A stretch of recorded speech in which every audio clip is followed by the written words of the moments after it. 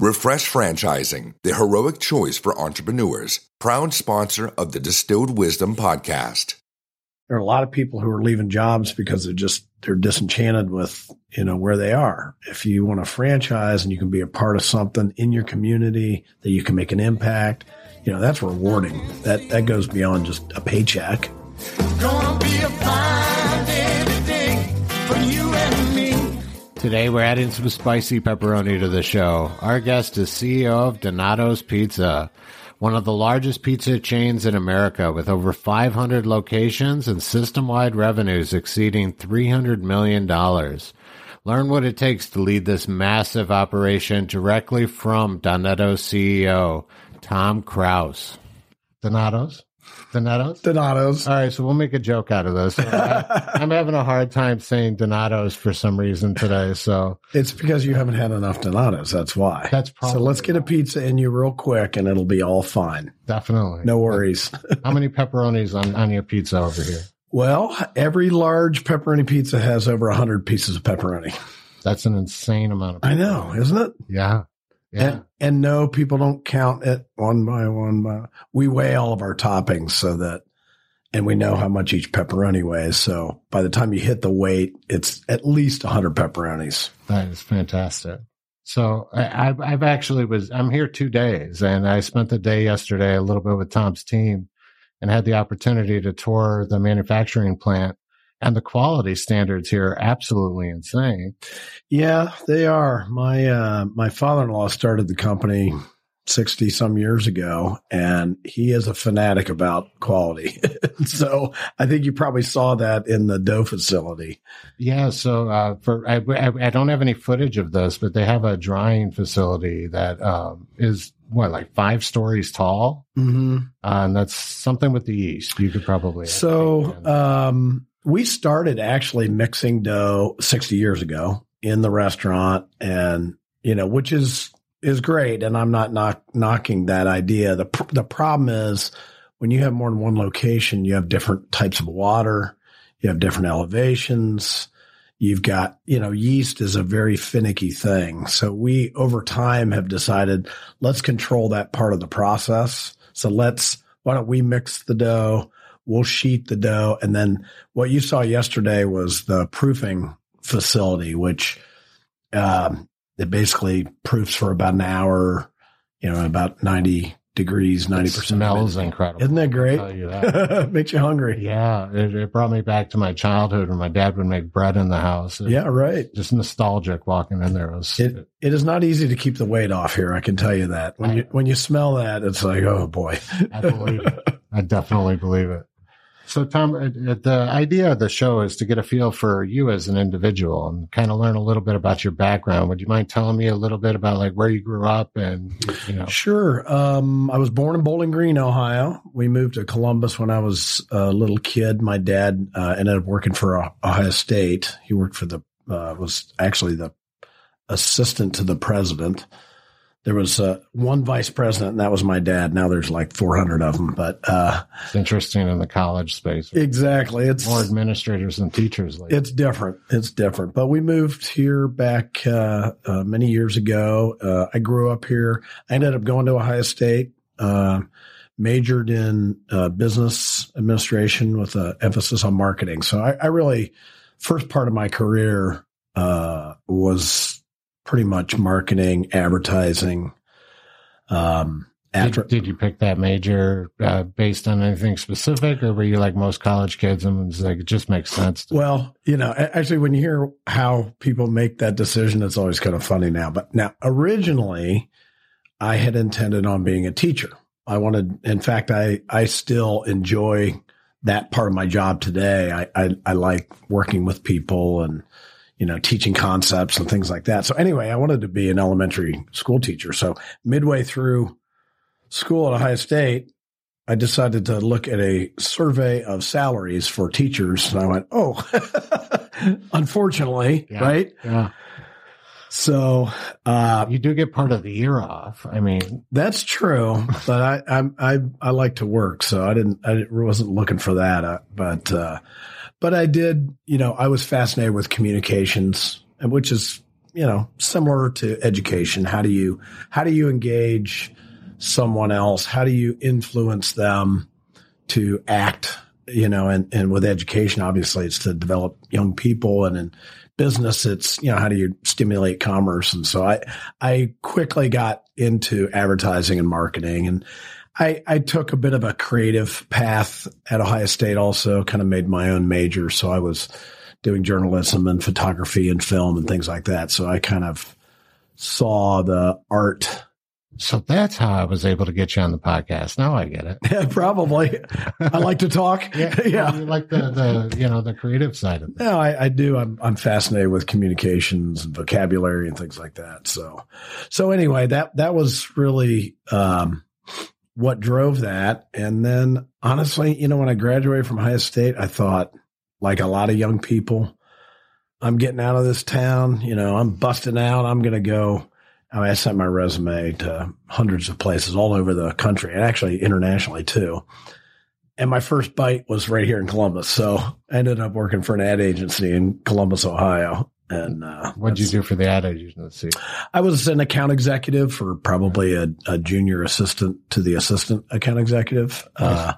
But I worked on a little bit of food business. We had a couple of accounts that were in the food space. So that's when I started getting into, restaurant side. We also did the travel and tourism, that Ohio, the heart of it all, that ad campaign, which they brought back. That was something that I worked on. I don't know how many years ago is this now? 40, something like that. That's all right. And then, I worked there for a few years. I met a guy who was a bit of my mentor at the time, and he wanted to start our own agency, and he wanted me to be a part of it. So I'm like super young. I was 24, I think. And he asked me to be a part of this small ad agency. And that's an incredible opportunity at 24. It was pretty cool. Much like a lot of things, I wasn't really planning my life out that much. It was like, okay, well, let's work hard, get some business. Of course, I had to have my name in the, in the company. Daly, Lewis and Krouse had to have my name in there. But, and so that little ad firm, well, it was more public relations, but we ended up doing a lot of work in the restaurant space. And eventually we got the account for McDonald's local co-op in Columbus, Ohio. And we were the only market where McDonald's hired a separate PR firm just to do PR. They normally gave that to the marketing agency. So you had the Columbus area then? We started with just the Columbus area, and their intent was in Wendy's backyard to get as much PR. And was Wendy's based here? Wendy's is based in Columbus. I wasn't even aware. Yeah. That would make sense why there were so many Wendy's people yesterday. Exactly. Yeah. Wendy's there are a lot of great restaurant companies that are headquartered here, but Wendy's started here. I actually went to high school with Wendy. Really? Back in the day. Yeah. Any stories there? Were you guys in the same circles or?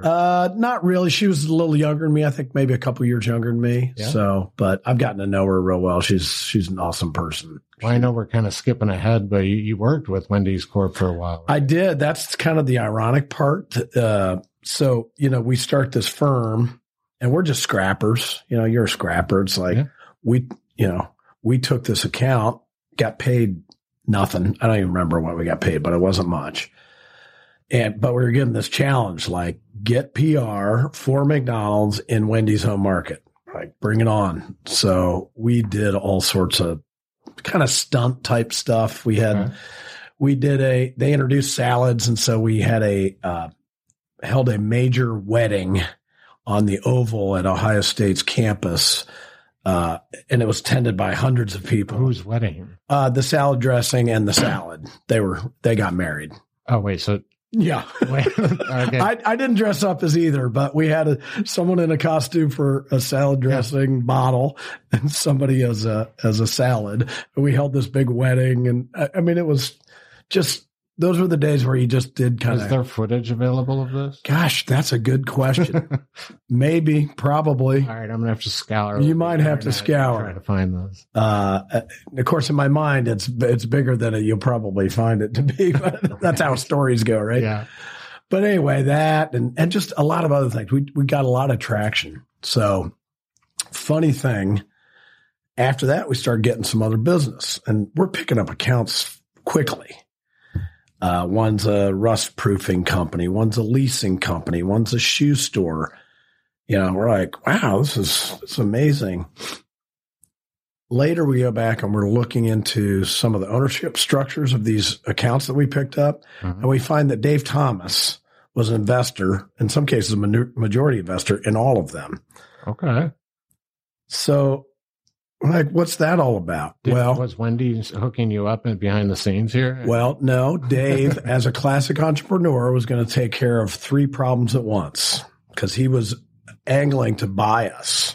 Okay. Not that we were any big deal. We were just a pain in the butt. Wendy's. If you have Wendy's looking at buying you, you're doing something right. Stay with us. We'll be right back. Citizens of Distilled Wisdom, gather around and listen up. If you're a fan of the show and want to join forces with its host, Adam Ferricane, then Refresh Franchising is the perfect choice for you.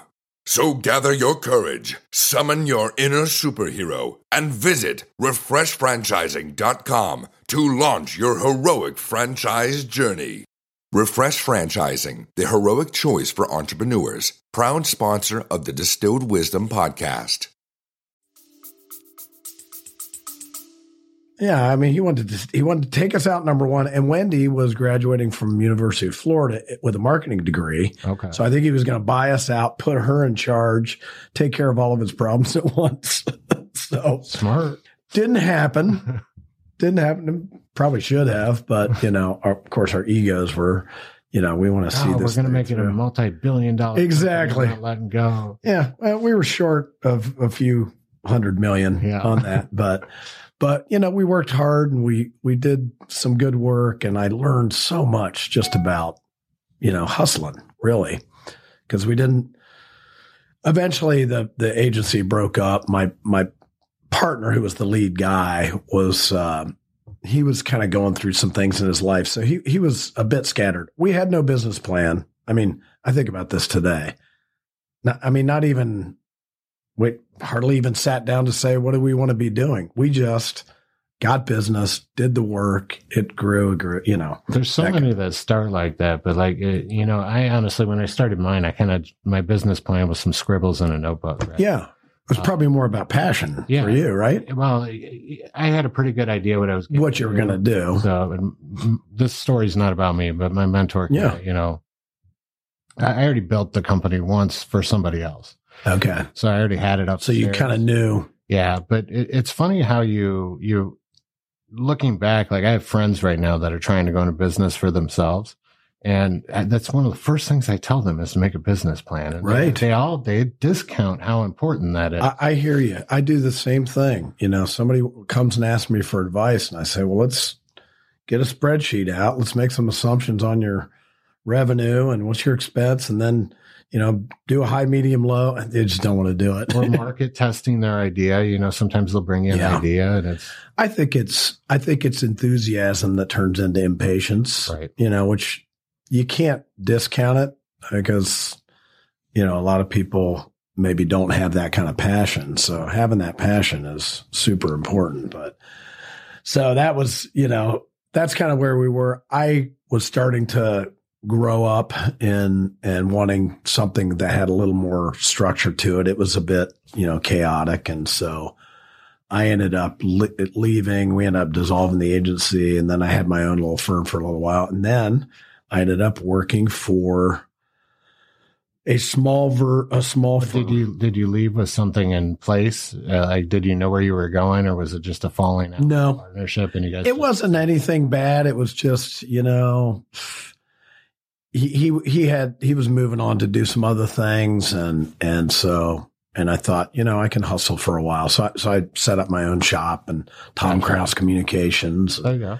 I had just a smaller version of the same hustle. Sure. I had a cell phone company. I had a print shop. I had a cable company. I had all these little businesses that were, all of them had funny stories associated with it. It's funny when you look at somebody successful, right? And then you start looking at the past, and there's always a stack of other careers and different jobs before it, right? For sure. There's that pile of attempts at different things until they find the thing that just clicks with them. Well, and you go back and you say, man, I think the things that I am good at now, I look back and I go, it kind of started in some of these things, like I think I'm fairly good at selling and, selling ideas and things like that. And back in those days at Tom Krouse Communications, I had a guy, he was an investor in the cell phone company, but he wasn't active, but it was his money and he wanted a new logo. So I developed this new logo and I called him and said, I want to show it to you. He goes, well, I don't really have time. Can you just describe it to me? Logo. So I said, well, the first thing I want to tell you is it's fantastic. And here's how it looks. And here's what it says. And here's what it says about you. Like I'm hearing myself go, wow. And I sold it to him. I sold him a logo over the phone that he didn't see. That's awesome. So yeah, it was a fun time. It was a little nerve wracking too. Cause Sure. It's a scary thing going on your own. Yeah. You got to pay your rent and, take care of people and things like that. Payroll shows up and hold on. Yeah, exactly. That was probably the most stressful thing at the firm that we had, is because we had started to build a staff and I described this a little more of a, not chaotic, but not a very strategic, kind of structure. So if you don't have a very strategic structure, but you've got all these responsibilities and payroll, that's, they're counting on you. Yeah. That's stressful. I don't think I realized how stressed I was until I look back today on that kind of thing. But looking at it from a franchise lens today and the importance we put on, structure, systems, processes. If I knew what I knew then, I know. God, it'd be so much further. My father-in-law started the company. He says that all the time now. I mean, he was the same. I mean, he just hustled but he didn't, he says he didn't ask for help as much from others, or, he didn't join other associations. It's like, it was just head down. Right. I mean, he definitely knew what he was doing, but he says that often. He goes, I wish I would have done more of that to build more. It's hard. Entrepreneurs tend to be prideful. Yeah, probably. Hard-headed. They have their vision in their head, and taking outside opinions isn't usually part of that. It's, I think, probably one of the larger obstacles for any entrepreneur. Well, those are your words, not mine, Adam. Yeah. My father-in-law, on the other hand. No, I'm just kidding. So, okay. So you're now out on your own. So now I'm out on my own, but yeah, realizing this is probably a kind of a gap. They've just gone through the Where's the Beef ad campaign. I remember that well. And that was, for that company, that was, I want to say, lightning in a bottle. I'm not saying it wasn't strategic, and I'm not saying, but I mean, it was way beyond what I think anybody ever thought, which was great for them. The problem was, kind of the hangover afterwards. Mm-hmm. The things that you thought were going to work didn't work for them. And so they struggled, in the late 80s, and their stock got down to an all-time low, like $4, I want to say. And what would you say was their biggest hang up? Like, what was holding it back? Because, Wendy's has always been for fast food. It's been good fast food. I think they had a few missteps. They introduced a breakfast program that was not in alignment with the way customers were heading. Okay. They introduced a whole, made to order omelets and a lot of sit down, great quality, great products, but the market was looking for convenient, quick drive-through, that kind of a thing. So I think they had a few moments where they weren't really listening to the customer as much. They were maybe listening to their own internal. Yeah. And, and I think they were missing the operations focus that they needed. Dave stepped away for a while and during that time. And then, so they fired their national ad agency. They brought Dave back into the company, or Dave came back into the company. Still, he was a majority shareholder at the time, but he came back and brought an operations guy in, Jim Neer, who was, loved by the franchise system and was an operations focused guy. I was hired by a gentleman who had a small marketing firm that serviced Wendy's. Okay. In Columbus. And he ended up being my mentor. He ended up being the CMO for Wendy's, and he was the creator of the Dave Thomas ad campaign and all of that. But he started with this, talk about Were scrapping. you around when they created that campaign? Oh yeah. No, I was a part of it. I got to go with Dave on commercial shoots. One of my jobs was to go on the shoots and be there. And, one time we're in New York, and was it hard to convince him? Because I know a lot of times founders are behind the scenes, right? He wasn't wild about it. And the first shot out of the gate was not very good because, he was sitting there in his white short sleeve shirt and tie and, robotic. Kind of robotic. Yeah. And he got absolutely panned by the trade press. I mean, Ad Age, I still remember a guy named Bob Garfield was the writer, and he called Dave a steer in a short sleeve shirt. It's like, ouch. And then we brought in this new creative team from the ad agency, and they said, let's make Dave just a more interesting version of himself. Just let him be himself. But that's when they started, Dave in all these interesting situations. So at first they were trying to script him out. And, yeah. Right. Yeah. He's not an actor. No, clearly not. Clearly not. But he was an amazing. I mean, I've been. He seems so wholesome, right? You see the. He really is. Those old ones, and he struck me as that type of person where you could just have a genuine sit down conversation like we're having now, right? And it would be very relaxed, and he just seemed like a genuine person. He was a genuine person. He was, he wasn't super sophisticated, like his language or how he talked or things like that. And some people would misjudge that because he was one of the smartest people I've ever met. And he understood people like nobody else. I mean, he could go into a room and he could figure out who's doing what and who's doing the right things and who's not. I mean, it was pretty amazing, but he just had that kind of deadpan face. So nobody realized he was really kind of working through the whole thing. So sounds like you have a lot of admiration for him. I really do. That's awesome. Do.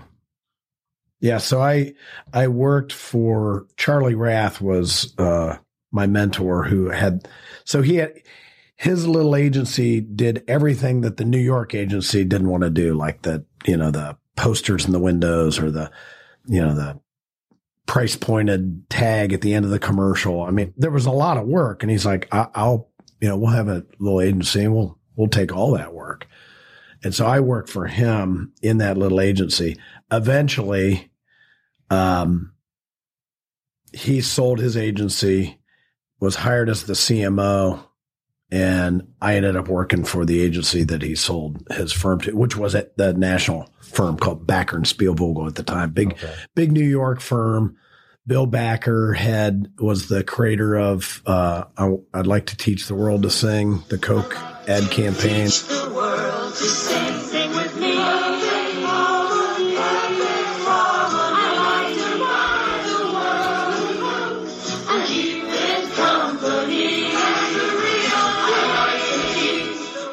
with his name rings a bell. he did Taste Great, Less Filling. I mean, he was probably the creative genius on Madison Avenue for years. And he and Carl Spielvogel had this, great ad agency. So anyway, I ended up working for that ad agency, but I stayed here in Columbus. So, because they needed, account people that were working with the client, and didn't have to fly in all the time. So I worked on that for a while, and then Wendy's recruited me over to work in their marketing department. So I started. This would have been probably 40 years ago. Well, less than that. 35 years ago, I started in the marketing department at Wendy's. And I was. You were senior VP, right? Eventually, I was vice president of marketing when I left there. Yeah. But I started as assistant new product marketing manager. Okay. And damn good at it. Dude, without marketing, we all die, right? Yeah. It's one of the more crucial parts of any business. No, I think having experience and understanding how to market a quality brand, because, if you don't have a niche that's clearly defined, like a premium product in a broad category, the marketing tactics you use they're not very sophisticated in my opinion. They tend to be like price tactics or just kind of straightforward communications. But when you've got a brand like Wendy's within the burger or Donato's within a $50 billion category, you got to really think about how do I leverage the quality, because people are paying more for it. Same thing at Wendy's. In fact, one of the reasons I took the leap from Wendy's to Donato's is it's a very similar challenge. It's a big category. We're not number one. We've got a quality position. We've got a value perception problem because people know that it costs more. Right. So how do I get people to feel this is as much pepperonis on your pizza it's going to cost? That helps. Right? Yeah. But right. But then we've got to, it's up to us to make sure people feel good about that. Yeah. So, and I don't think we're done with a challenge. I mean, we're still trying to. Well, you're making headway. I mean, Donato's has, how many did you say, 500 locations? We're close to 500 total locations. We have a partnership with Red Robin, so we're in over 250 of the Red Robins, and then we have a couple hundred standard. So I read an article preparing for the interview, and you got hammered during COVID with that Red Robin deal for a little while, right? Like, didn't it kind of pause it for a while, and now you guys just got back to it? Yeah. They were on a roll. So, casual dining, the last 10 years has, struggled a little bit because fast casual made so much headway. And then, what's their position between fast casual and upscale? So Red Robin was looking for a way to expand their business and get into off premise. Like, this is before COVID. Sure. And, so we just got started with our partnership. We started rolling them out, and then COVID hit. And, including us, a large majority of their sales are still dine-in. So they just they hammered. They had to pause. And so now we're back to reintroducing. And, from what you were saying yesterday, it sounds like it's going very well. It's going great. It's a real, and it's cliche, but it is a win-win. They're looking for a quality, a product that's, consistent with families. It builds their average check because, maybe. So how's that work in a Red Robin then? So just like a menu item, or it's just on the menu? It's on the menu. Okay. Now we market it as an app or shareable or, an entree. So, okay. But, it works for a lot of occasions. And then the off-premise side is significant. And so for them, it's adding a component that reinforces their strategy. And for us, it's allowing us to expand. And I when we started with Red Robin, it was at a time where our challenge at Donato's was we have always kind of been a regional brand.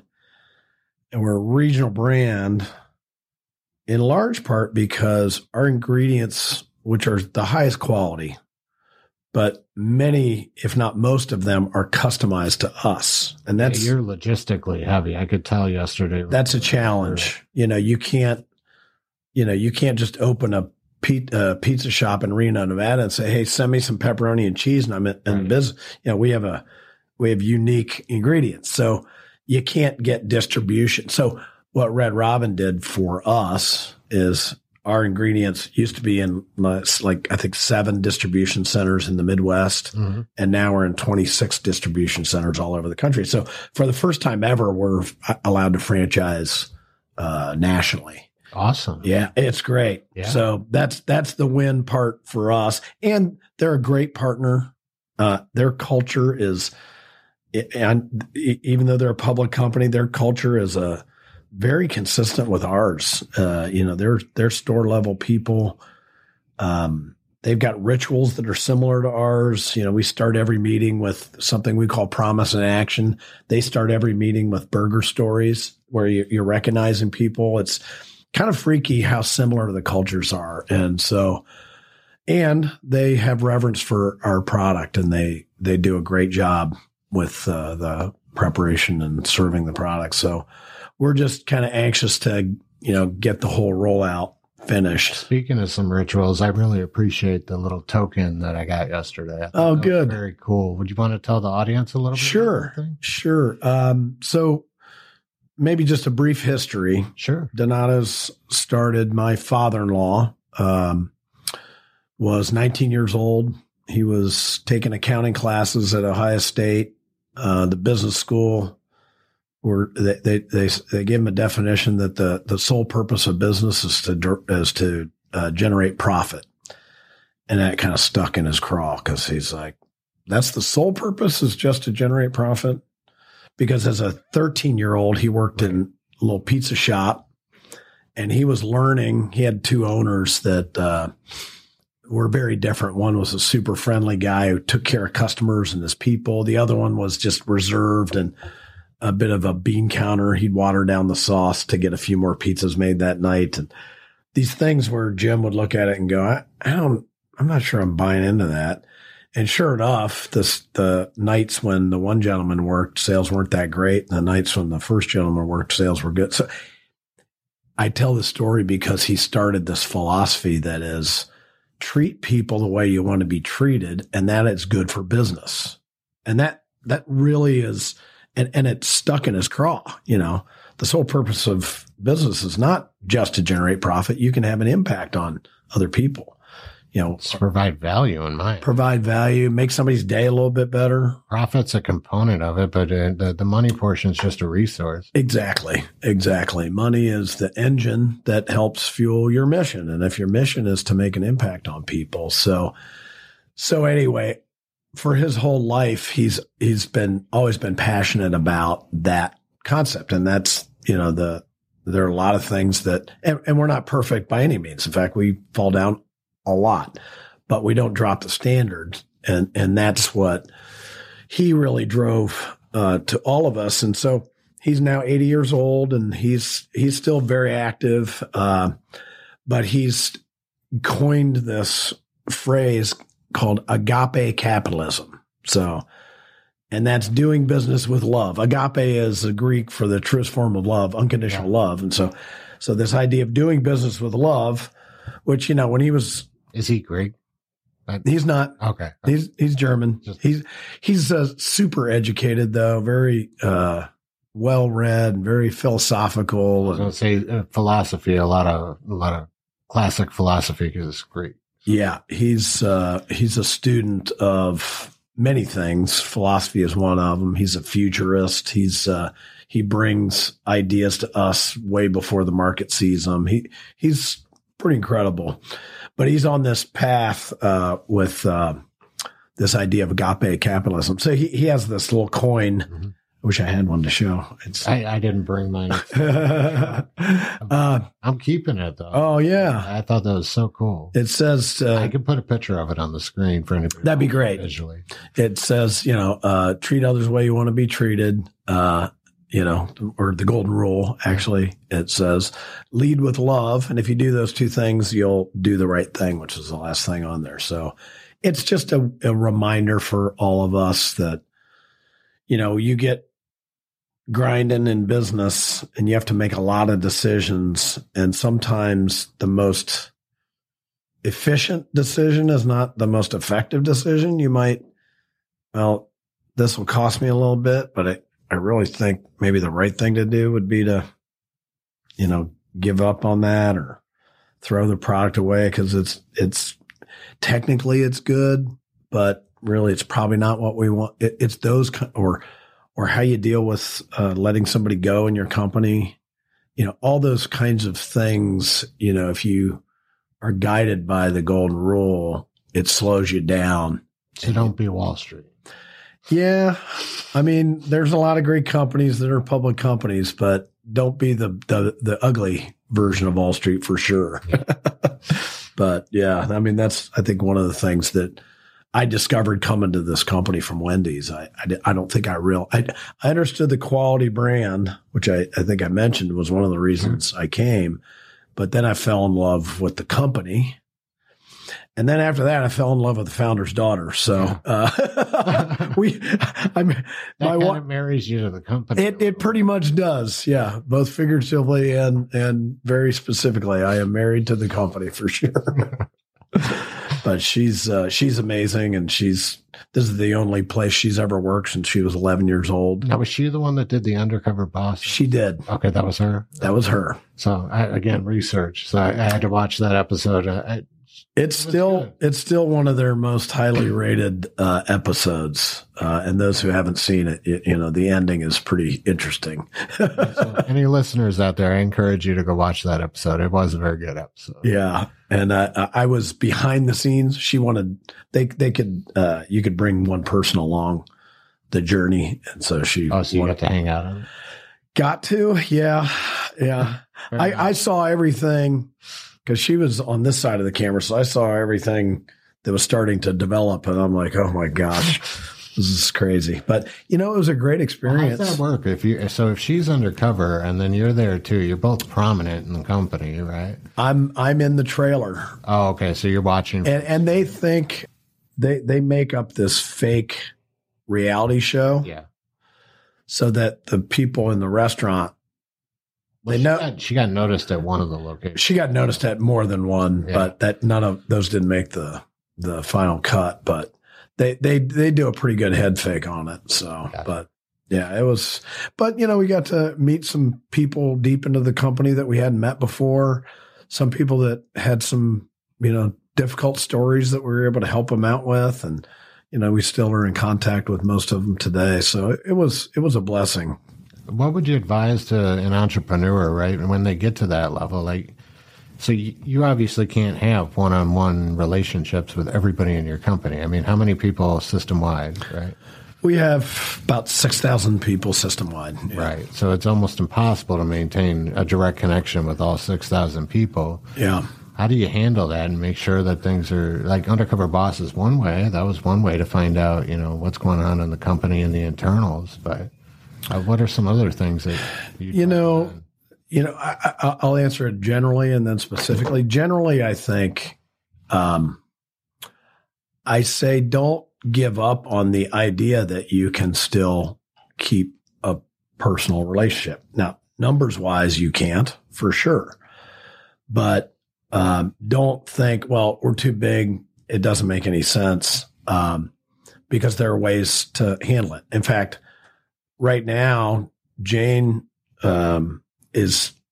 she's made a concerted effort and is scheduling out to be able to visit stores. And she's hitting a lot, if not all of the stores, and that's really impactful to some people. And then the way that she carries herself, and all of us, but in her case, the way she carries herself when she's in the store, she's not going straight to the back and checking the cooler temperatures and, looking at the spec on the dough and is that right?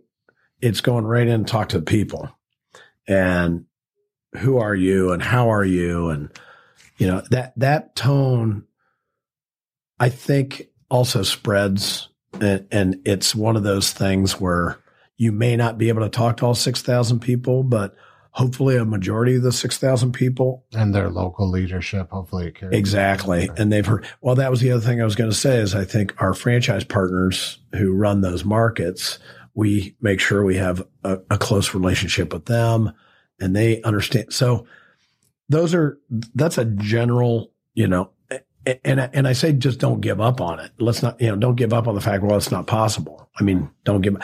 And then, communications today with, webinars and during COVID, Jane and I did videos. I want to say it was every week and I wrote them or she wrote them. I mean, it wasn't like, we hired some PR firm to write them and half the time we said, we don't really know everything that's going on. I mean, because nobody did. Here's what we do know. Here's what we don't know. But here's, just some sense of reassurance and things like that. COVID was an example of, and there are other examples when there's tragedy within our family, like show up. You posted something on LinkedIn the other day, actually, and you were talking about, a true leader admitting when they're wrong and how that is going to translate better to your staff than anything than trying to cover it up and, walking away from it. And you said you actually did that at one point in your role as CEO here. Yeah, I do it a lot. Screw up a lot. Well, we all do.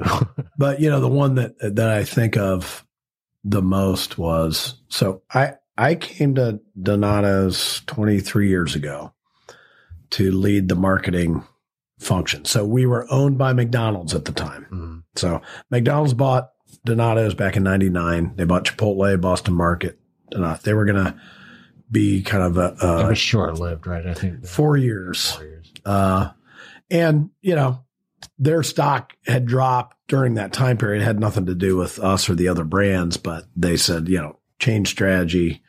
And the family ended up buying the company back, which is, a great story. But anyway, when I came over, it was, we had all sorts of people, a lot of people. And, there was a bit of bravado from McDonald's standpoint that, we're going to turn this thing and, watch out. We'll have 3,000 locations in 3 years. It was just a bit of a kind of tone that, and so I was the last one of the leadership team in, and we were moving fast. And so I changed our ad agency. I moved, you want me to move fast? I'll move fast. We changed our ad agency. We changed the ad campaign. We did all this and it didn't work. So a year later, my boss asked me to present to the franchise system about what it's like to be a big brand and all this kind of strategic, chest puffing kind of, but, academic and, it felt, and I wrote the presentation, it felt a little condescending, even like, and they're sitting there and their sales are down because of me. Mm-hmm. So I, honestly, right before I was going to click and get into the presentation, I just stopped and I used a bad word, but I said, I effed up and I apologize. And for years, people loved me about that. They were like, I'm like, can I be known for something else aside from that? But it made an impact to them that I was able to. It's a wonderful thing to be known for. I think it's hard for a lot of leaders to, and I'm not, just because I have that story doesn't mean I'm good at it all the time. But I think the power of showing your vulnerability and saying, I screwed up on that. I think many leaders are afraid to show that because they're afraid that people won't want to follow them if they're not, some perfect version of a leader. You know, it doesn't. I think most people are pretty understanding, and yeah, you know, they are, especially in franchising. These are people that are assuming risk, and they understand that going in. So yeah, it's just, but you can, you know, when you think about it, you can add it up as to lost money out of their pockets because of you know, but you know, but it's hard to get mad. Here, I don't know. I guess a good example would be, you know, a child that messes up, right? I was just going to say, the parent doesn't stay mad at them generally. They're honest about it. I was just going to say, I think with parenting and with relationships, I mean, yeah, you get into conflict with your spouse, and you know, everybody's defending each other. And as soon as somebody lets down, you know, says, you know, I messed up, it just, everything settles back down. And that's how you build trust. So I think in an organization, mostly that's how you build trust is just being honest with people. Yeah. You know, not always easy, but. I love that. I absolutely do. Yeah. Appreciate it. So where'd we leave off really with your journey? I mean, how did you get from Wendy's over to Donato's? Yeah. So I was at Donato's. So yeah. Keep doing it. I know. What are we going to do about that? Don't worry. I'm going to throw it really big on the screen, and we're going to do, we'll bring in the AI announcement person. There you go. Throw it up there.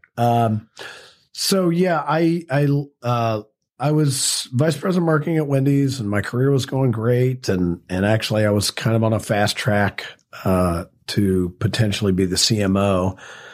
And then Donato's reached out to me. Actually, somebody that I had worked with at Wendy's had gone over to Donato's, and they reached out. This was after McDonald's had bought Donato's, and they were building their team and all that. And I was super happy. But my boss was only about 5 years older than me, I want to say. So I thought, this may take a long time.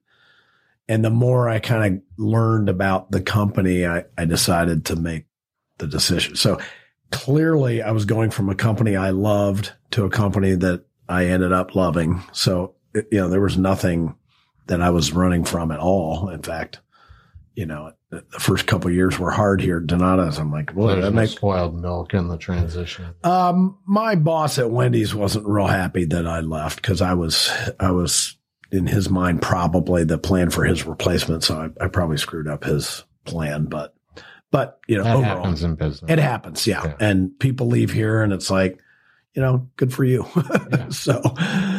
So I was here, and I ran marketing. And then after things were starting to fall apart with McDonald's, you know, rumor hit that they were going to sell all the brands or close them all down.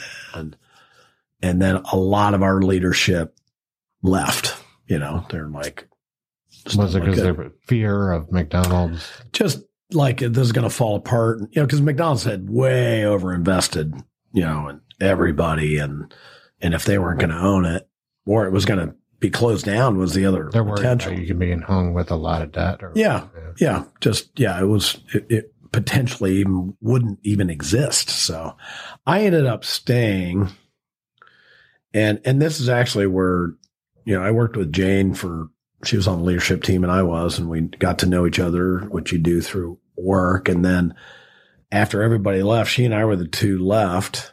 And to clarify, Jane is your wife? Jane my wife, Jane Grody, who is the daughter of Jim Grody. Yeah. Okay. Yeah. And she was for the audience. Yes. She was the head of our people department, and I was head of marketing. And so now our CEO who was from McDonald's had been fired. Jim Grody was actually in conflict because they were looking to, you know, buy it back. Our CFO was trying to tear it apart. So it was one of those things where we looked at each other he wanted to piece it out, or what? He had a lot of ideas, but he was going to piece it out, you know, convert some into, they had some sub concept that they had made up, and the rest was really that didn't happen. Yeah. Oh, I know. And so we ended up running the company for 6 months. And, actually it got to the point where I'm like, she and I put all these org designs together, depending on different scenarios. We were high-fiving each other for what great work we did. And I'm looking at them closely afterwards. I go, wait a second, I'm not in a lot of these. I should probably go find a job. And I actually ended up, I got a job as the CMO for KFC. Really? And 2 days before I was supposed to go down and have dinner with David Novak and Cheryl Batchelder at the time, who was their CEO, they let that whole leadership team go, and they called me and said, "You're not coming." So think about how life would have changed. So I ended up staying. The family ended up buying the company back. And so, I ended up running franchising and then developing the new store design. I helped start, we had a frozen pizza division out of the plant downstairs that started when Yeah, Rob was explaining you guys don't do that anymore, right? Right. Yeah. Yeah, we had the dough plant, and we had an opportunity. A president of one of the Kroger regions said, "I'd like to do Donato's in Kroger." We're like, we didn't really know what he meant, but we said yes. Jim and I were in this meeting, and we got in the car, and we're looking at each other like, how are we going to do this? We ended up developing a take and bake pizza. So you could make the pizza in the Kroger, and eventually we ended up making it at a central location and bringing it to them. And we did $5 million in sales first year, and it was success. And then we grew into frozen pizza business, and it was a great pizza business. We developed a gluten-free line called Sonoma Flatbreads that was unique to us, and we just never really made a whole lot of money, and it's kind of a tough business. That's a different industry, right? It's a different industry. Competitive one. Super competitive. Margins are tight. The cost of entry, slotting allowances and all of that. It's a high risk, low reward, ultimately kind of business. Now, there's nothing to say we couldn't have turned that into, I think it was close to 30 million when we ended up pivoting back out of frozen pizza. But we didn't make a whole bunch of money, but we didn't lose a whole bunch of money. The main reason was the growth on the restaurant side was looking so good for us. It's like, we probably should just focus on that. So we converted, and now we went back to, it's still a dough line, and we're investing in dough making equipment versus pizza topping equipment. But it makes a lot of sense, again, because you have all this infrastructure you need to supply your restaurants, right? Am I understanding this correct, that you guys actually supply almost daily to your restaurants, or?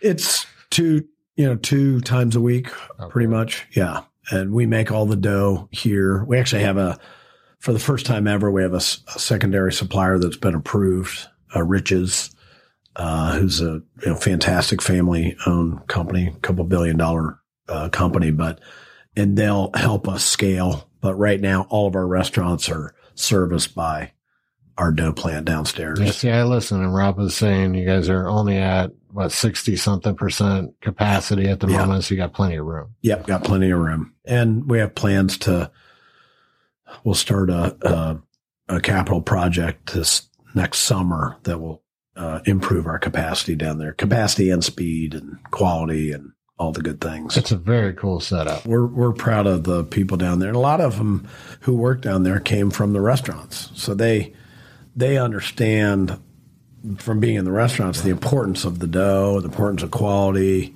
when there's broken shells, how that can be a challenge, or if it's not proofed properly. So we certainly have QA systems in place, but we also have people that care that are down there. So now, how far does Donato's reach go out in the country? So we're heavy in Ohio, Pennsylvania, I'm assuming. We're in 28 states. Okay. Now, so how far west?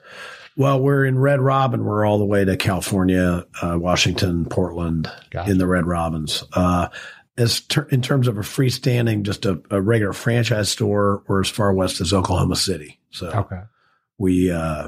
we opened a store in Oklahoma City this past year, and the franchise partner who owns that franchise actually used to be the president of Sonic and then was the interim CEO of Red. Franchise or No, the company. the overall company? Yeah.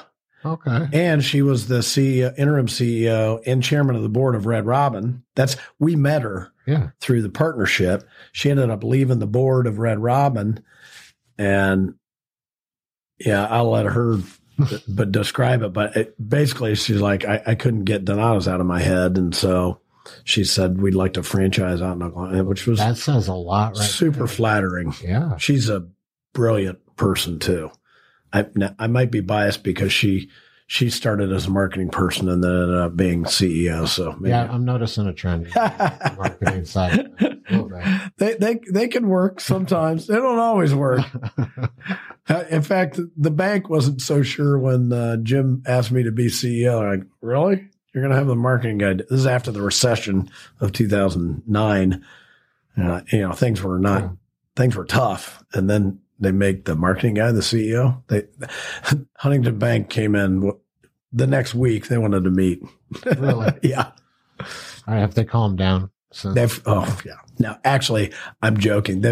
I think we've been with them for 45 years or something. They've been a great partner. Good. Always been a great partner. They helped Jim actually, I say 45 years. It's been from the beginning. They really helped Jim from the Do you have any advice again for entrepreneurs on that when it comes to banking? I didn't realize how important that was going to be until I started getting down my journey too. I'm with a local community bank, but having that relationship and having somebody there that I can, call right away and they work with me. I think that's the big part. And I think you have a responsibility.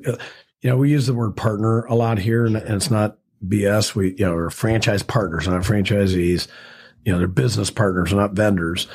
And I think if you treat it like a partnership, and what I'm saying is I think it's important for you to communicate to the bank. That's one thing I would say. And I think we do a good job at this corporate level, but even on a franchise level, like, where are you? What are you worried about?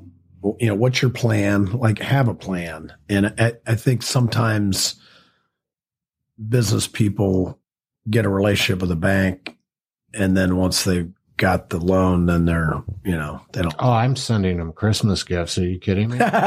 Well, you're different. Not everybody's like that. Yeah. Yeah. Christmas gifts, and we meet regularly and we look over my books together.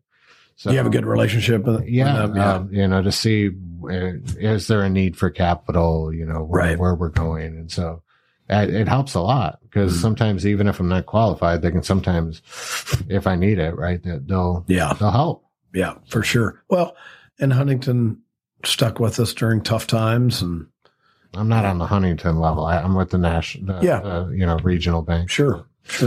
Yeah. You guys have a little more negotiating power, I'd say, with, the bigger banks. Yeah. Like, how large of a company is Donato? What happened? Dough. Think of dough. Think of dough. Think of dough. What you saw yesterday, Donato's. Donato's is about a $300 million revenue company. Okay. That's system wide, right? System wide. That includes sales through Red Robin, franchise company stores. It also includes, we still have the brand. We own the brand for Sonoma Flatbreads, and we license that out. And so it includes that. But yeah, we've doubled in size in the last 10 years. That's awesome. Yeah. And now. Yeah, with your new distribution, we're able to push the beat pretty soon. Exactly. Yeah. And the other thing I'm really excited about, Adam, is, interestingly, before Red Robin came to us, we were looking at how do we leverage our operating system, because in our restaurants and the way this whole thing works, it is really unique within the industry, meaning we have a system that is in the restaurants that produces super high volume of high quality pizza consistently with simple training. And what I'm saying is, the dough comes in pre-sheeted. The quality control is there. So you've got a high quality dough that's already been made for Easier you. to maintain because you're taking care of that. We're taking care of it. Yeah. It used to be, I used to say our managers used to have to worry about 3 living organisms, our associates, customers, and yeast. Yeah. Well, now they don't have to worry about the yeast, so they'll do a better job on the other 2. But so we take care of that. You can pre-top our pizzas. We weigh our toppings on scales. So anybody can make, you can make a pizza that's exactly to spec because it's weighed out to the 100th of a pound. We have conveyor ovens that are the time and temperature is unique to the thickness or the amount of toppings. So that whole system, none of it in and of itself is that sexy, but you put the whole thing together, and that's what the engine is that is unique to us. So we were looking at that engine going, well, how do we use that engine in other places? Because we're in 2 airport locations. We should be in 100.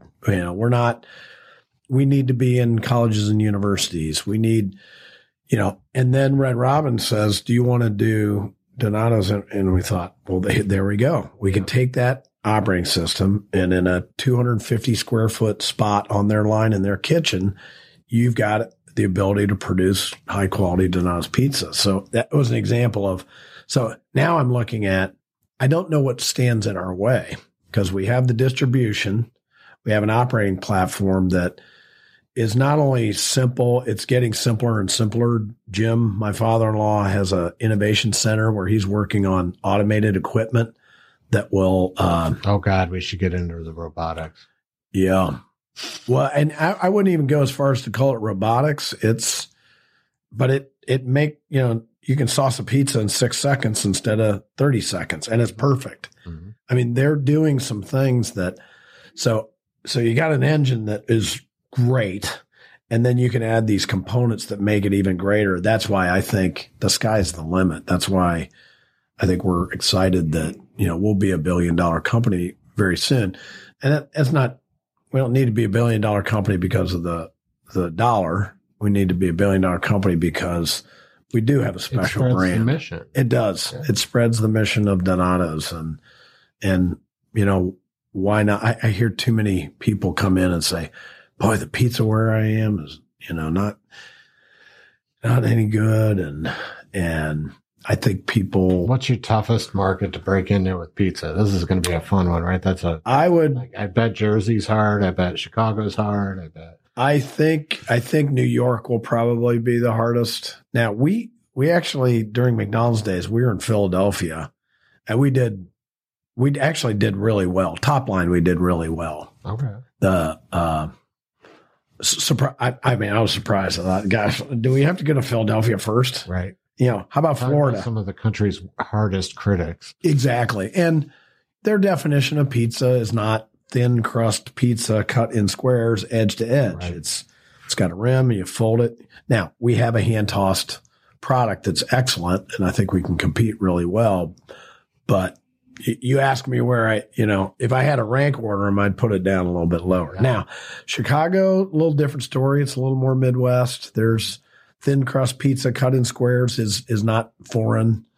And that we shouldn't be afraid of that anyway. I think sometimes people are looking for new and interesting ideas. And if that's a interesting twist on a super popular product. I'm not in your space. Yeah. So I just look at those markets and they are so saturated with pizza. Yeah. Right. So and a lot of them are independent. Yeah. And just the real estate cost. And, we're heavily in delivery. So we want to be in locations that are easy to get in and out of. Those areas mostly. Yeah. Yeah. But, there's room for a couple thousand more in the U.S. And so we've got a great leadership team here. Our president, Kevin King, he was with us years ago for 13 years. He came back and he's been leading the team here the last couple of years. He's built a world-class team that's we're outgrowing the size of our company with the kind of talent that we have here. So That's awesome. Oh, it is. Those are the best problems. Well, I mean, most of the time, the things that hold you back tend to be, do you have the right people in the right spot? And are they motivated? People. It is. It's 100%. That's all business is. Yeah. So we talked about the money part of it, right? But the money's that's your fuel, but nothing gets done in the company if you don't have the right people in the right places. That's exactly right. It's 100. That's all a business is, period. Yeah. Full stop, right? You got to have a good product and everything, but the people make that happen. No, you're exactly right. And, keeping the culture of this company strong as we grow is that's probably the top priority. Because I think, like I said, the things that, generally hold companies back from growing, I think we've dealt with those. The franchise partner can make a good living with Donato. So the economic model for a franchise is good. The product is high quality. The culture is something that people are interested in. A lot of times there are a lot of people who are leaving jobs because they're disenchanted with, where they are. If you want a franchise and you can be a part of something in your community that you can make an impact, that's rewarding. That goes beyond just a paycheck. It's making an impact. There's a huge movement to this too, right? Yeah, I agree. Everybody's getting out of the corporate America job. Companies didn't take care of their people. That's right. Really what it boils down to is, the pension plans are gone. The 401k programs are, in my opinion, kind of a joke. There's some money there for people to retire with, but with inflation and everything, it's not gonna really give them a comfortable retirement. Well, that's why I think franchising is. I mean, franchising is the best model to achieve the American dream. Yeah, it allows people to bring their gifts while reducing the risk. Mm-hmm. We've reduced the risk. You don't have to figure out this operating platform. You don't have to figure out all these other things. They've been proven. It's not fly by night. We've been around, but you bring your energy to it. And, I know there are a lot of groups that want to attack franchising, but they're looking at a couple of small situations. And if you look at the big picture is we're providing more opportunity than I think any other business can. For sure. I think that's a no-brainer. Yeah. Franchising in and of itself solves somebody going into business for the first time. Doesn't matter what position they held in a company, right? Even if they're an executive, trying to build at ground level, you're going to spend decades doing that. Exactly. And this gives you just a shortcut to the front of the line. Right. And increases your success rate by what is it? Massive amounts. Yeah. I know 96% of businesses fail in 10 years or something like that. Right. But with franchising, it's like 40 something. Yeah. I mean, we've been around 60 years. We're not going away. No. We're going to keep optimizing it too, so that, I mean, you and I were actually in DC, what, three months ago? Yeah, now? a few months ago. So we'll throw this out there for the listeners. If you haven't written Congress yet to support nullifying the NLRB's forthcoming rule on joint employer, please write your senators, your Congress people, and tell them to stop this rule from taking place. It's been delayed currently to February. Is that February, right? Yeah. So right now they've got it on hold. It was supposed to take place this month, but it's on hold till February. But there's still time to stop it from taking place. I encourage everybody to learn more about it. So I don't want to take our whole episode. No, I'm glad you did. You said it better than I would have said it. It's so important. It's important. I think, and it's like we were saying, I think this is the sweet spot for where people want to be. They want to more and more. They want to take care of their own livelihood, but we also don't want them to fail. What's a better opportunity? I mean, you're in corporate America, you're working middle management. You've got a 401k that, has a few $100,000 in it. You can stick down that road and you can go through and, go all the way to retirement, and you're going to kind of struggle through retirement, or you can go into your own venture, take a risk with it, cash out that 401k, buy a franchise, and literally give it 5 years or so. You can exit where you're completely comfortable in leaving something behind for your family? So we have one gentleman who started as a 15-year-old kid making pizzas in one of our company stores. He owns a multi-million-dollar franchise just outside of town here. We have example after example of young people who learn the value of business, and then we're given an opportunity to get a piece of the action and be able to grow and provide for their families. So this is going to be me selfishly taking some of this time for myself, because that's something I'm trying to work on in mine. We don't know how we're going to do this yet, but I want a transitionary path for somebody to be a technician, either at a franchise location or in my corporate location, and being able to transition into franchising. Do you have any pointers on how you structure that? Because they're generally not financially qualified right away, right? What you may want to do is just kind of ease into it. Think about giving them, a piece of ownership. You either would fund them or you'd find them funding, and you'd maybe back them or sign on the loan if you really believe in them, right? And you show them your support by signing or becoming a partner with them, and then slowly allow them to kind of build and earn more equity in the business, and then eventually, and maybe you keep some of the equity too, and you can benefit together. But you move at the speed at which you think they can move. That's because you also don't want to risk the business or put them in a situation that they can't succeed. They're not ready for it. So I'd figure out a way to find some sort of partnership. Is that what you guys did, like in your example? We've done that. We have different versions of that. We probably less now than back earlier in the day where it was a little riskier. But it's hard. I'm early stage, right? You're early stage. It's hard for me. But we did do it early stage. We had a couple of programs that were more like operating partner in a sense. Now they held the debt. There's a lot of different ways to do it, but I'll pick your brain more often. Yeah, sure. So music, I promised I would bring up, and we got the guitars behind you and everything. I had no idea about this until we got out here. You are in a bluegrass group? Yeah, I'm in a bluegrass. One of the founders of a bluegrass band. We call it Grassanine. Okay. We take cover. We have bluegrass instrumentation, and then we cover songs that were never intended to be bluegrass. So that's where the asinine part comes in. A demo I can have. I can put sure. It, yeah. I got a CD right over there somewhere. Okay.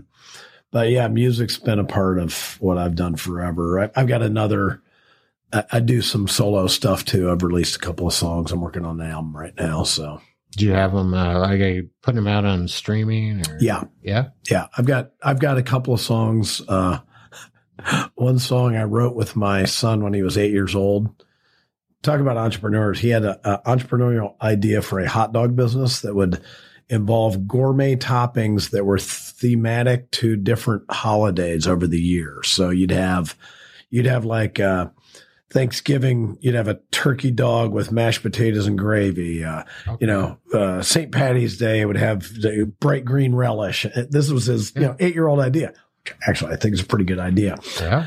So I started calling him the Hot Dog Boy. So anyway, I wrote a song called Hot Dog Boy, which has apparently been picked up by our minor league baseball team, and they play it every home game during the hot dog race. They play my song with the words, the bouncing ball and the words and the thing. So if you give me copies, you got to give me a verbal confirmation on camera that I can use it. So yes, you can use it. Just, pay me 50% of all of your wealth in the future forever. No. Okay. We'll cut the end. Okay. No. Yeah. No, you can have it, use it and play it. All right. You have my permission. Okay. But yeah, now I've been involved in music for a long time. I'm helped along with 3 other people start the Columbus Music Commission, which is a nonprofit that is designed to help young musicians elevate their craft. Not necessarily young, but people at different stages, and then also get Columbus the reputation that it deserves to be a music city, because there's some incredible musicians in this town. And, the band Camp came out of Columbus. The band 21 Pilots came out of Columbus. Rascal Flatts came out of Columbus. I knew none of this. Yeah. Yeah. In fact, those two guitars, that's signed by Rascal Flatts, and that's 21 Pilots. Hell yeah. But, so anyway, music, I think there's a lot you can learn about business leadership by music and the writing of music, communications. I think about, as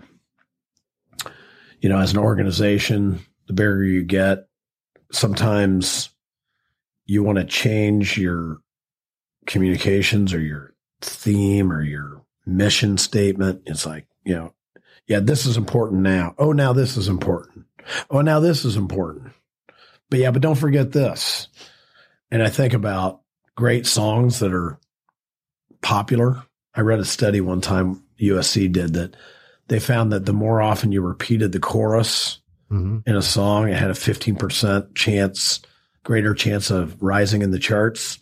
So it sticks, right? It sticks. It's that repetitive. It's repetitive and it's simple. And so I take repetitive and simple and I say, that's one thing I think organizations struggle with. They either don't repeat it because here's the policy. Here it is. Yeah. Good luck. In fact, Jane and I were just talking yesterday. She's like, we got to reinforce our dose standards because we haven't talked about that in a while. I mean, even I get reminded by it. It's like, well, you're right. So, and we need to be simple in our messaging. Take the complex and make it simple, because people that work for us or work in our franchises, they're busy in their lives. They don't need to try to figure out what the heck you're talking about. So anyway, I can go on and on, but you use acronyms and stuff too. That's kind of the point, right? Right. But music is, can generate energy. Music can, create simple messaging. And so I'm fascinated is by it therapy too, in a way? For me personally, release. Right? Oh yeah, for sure. I mean, I used to play mediocre golf every weekend and I was frustrated. I play mediocre music on the weekends and I'm not frustrated anymore. Golf is a very frustrating sport. It is. It's horrible too, depending on who you're playing with, right? You end up playing with people that are, having fun with it. It's fine. Yeah. But then you get that one person, that one guy that's throwing his clubs and, having a temper tantrum, and it just ruins the day. Yeah. You see a lot of smiles on stage when you're playing music, or you play music with other people too. It's really pretty cool. Do you still play live out? Yeah. I know you did covers and stuff for a while. Yeah, no, we play, for a while there, we were playing probably a couple times a month. So 12 to 15 times a year. Most of the people in the band have other jobs, so we take all of our proceeds and give it back to charity. We've done that for years. We've given back probably $150,000 back into charities in Columbus. So that's awesome. It's fun, music. People come out to have a good time, so we have a lot of fun with it. I mean, I'm goofy on stage. You should play at one of the IFA events. There's been some talk. Yeah, actually, yeah. The IFA All Stars band is talking about getting back together. So yeah, so we'll see. All right, you heard it here first. That's right. Breaking news. So I think that's pretty much a wrap for the show. Awesome. I think at this point, if you just want to share where anybody could find information about you, or if they want to learn more about Donettos. I had to do it again. What are we going to do with him? Donatos. Think dough and then think not what you've been saying before. So Donatos. Anyway, go ahead. Seriously, it was like my biggest fear coming into this thing, and I completely. As they say, you'll fix it in post production. Not this one. I did it too many times. It's all right. So it's close enough. Yeah, it gives character. Exactly. Do you want me to just start answering? Wherever you'd like. No, well, listen, I enjoyed talking to you. I think what you're doing is great. I hope you get many viewers, listeners, that kind of a thing. As far as for me, you can find us at www.donatos.com. I write a weekly little thing on LinkedIn every Wednesday called The Corner Piece.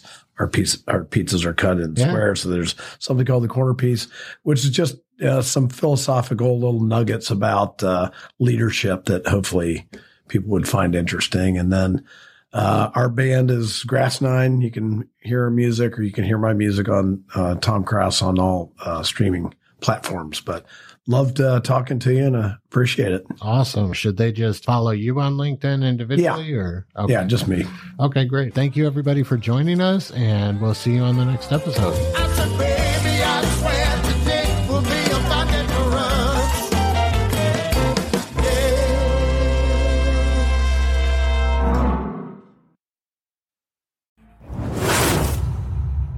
I'm Refresh Man, and I'm here to empower you to take charge of your destiny. Are you tired of working for someone else? Do you dream of making a difference in your community and unleashing your full potential? Then look no further than Refresh Franchising. With us by your side, you can start your own heroic business venture with the unwavering support and cutting-edge resources you need to conquer your goals. Our franchise model is like a super serum that will give you the strength to succeed. Refresh provides extensive training, ongoing mentorship, and an established brand with a loyal customer base. Plus, you'll become part of a heroic league of entrepreneurs who serve as allies on your journey towards greatness. And the best part, you won't have to waste time building your business from scratch like some kind of neophyte. With Refresh Franchising, you'll hit the ground running at lightning speed and unlock the key to heroic financial success. So gather your courage, summon your inner superhero, and visit refreshfranchising.com to launch your heroic franchise journey. Always remember, together, we can achieve greatness.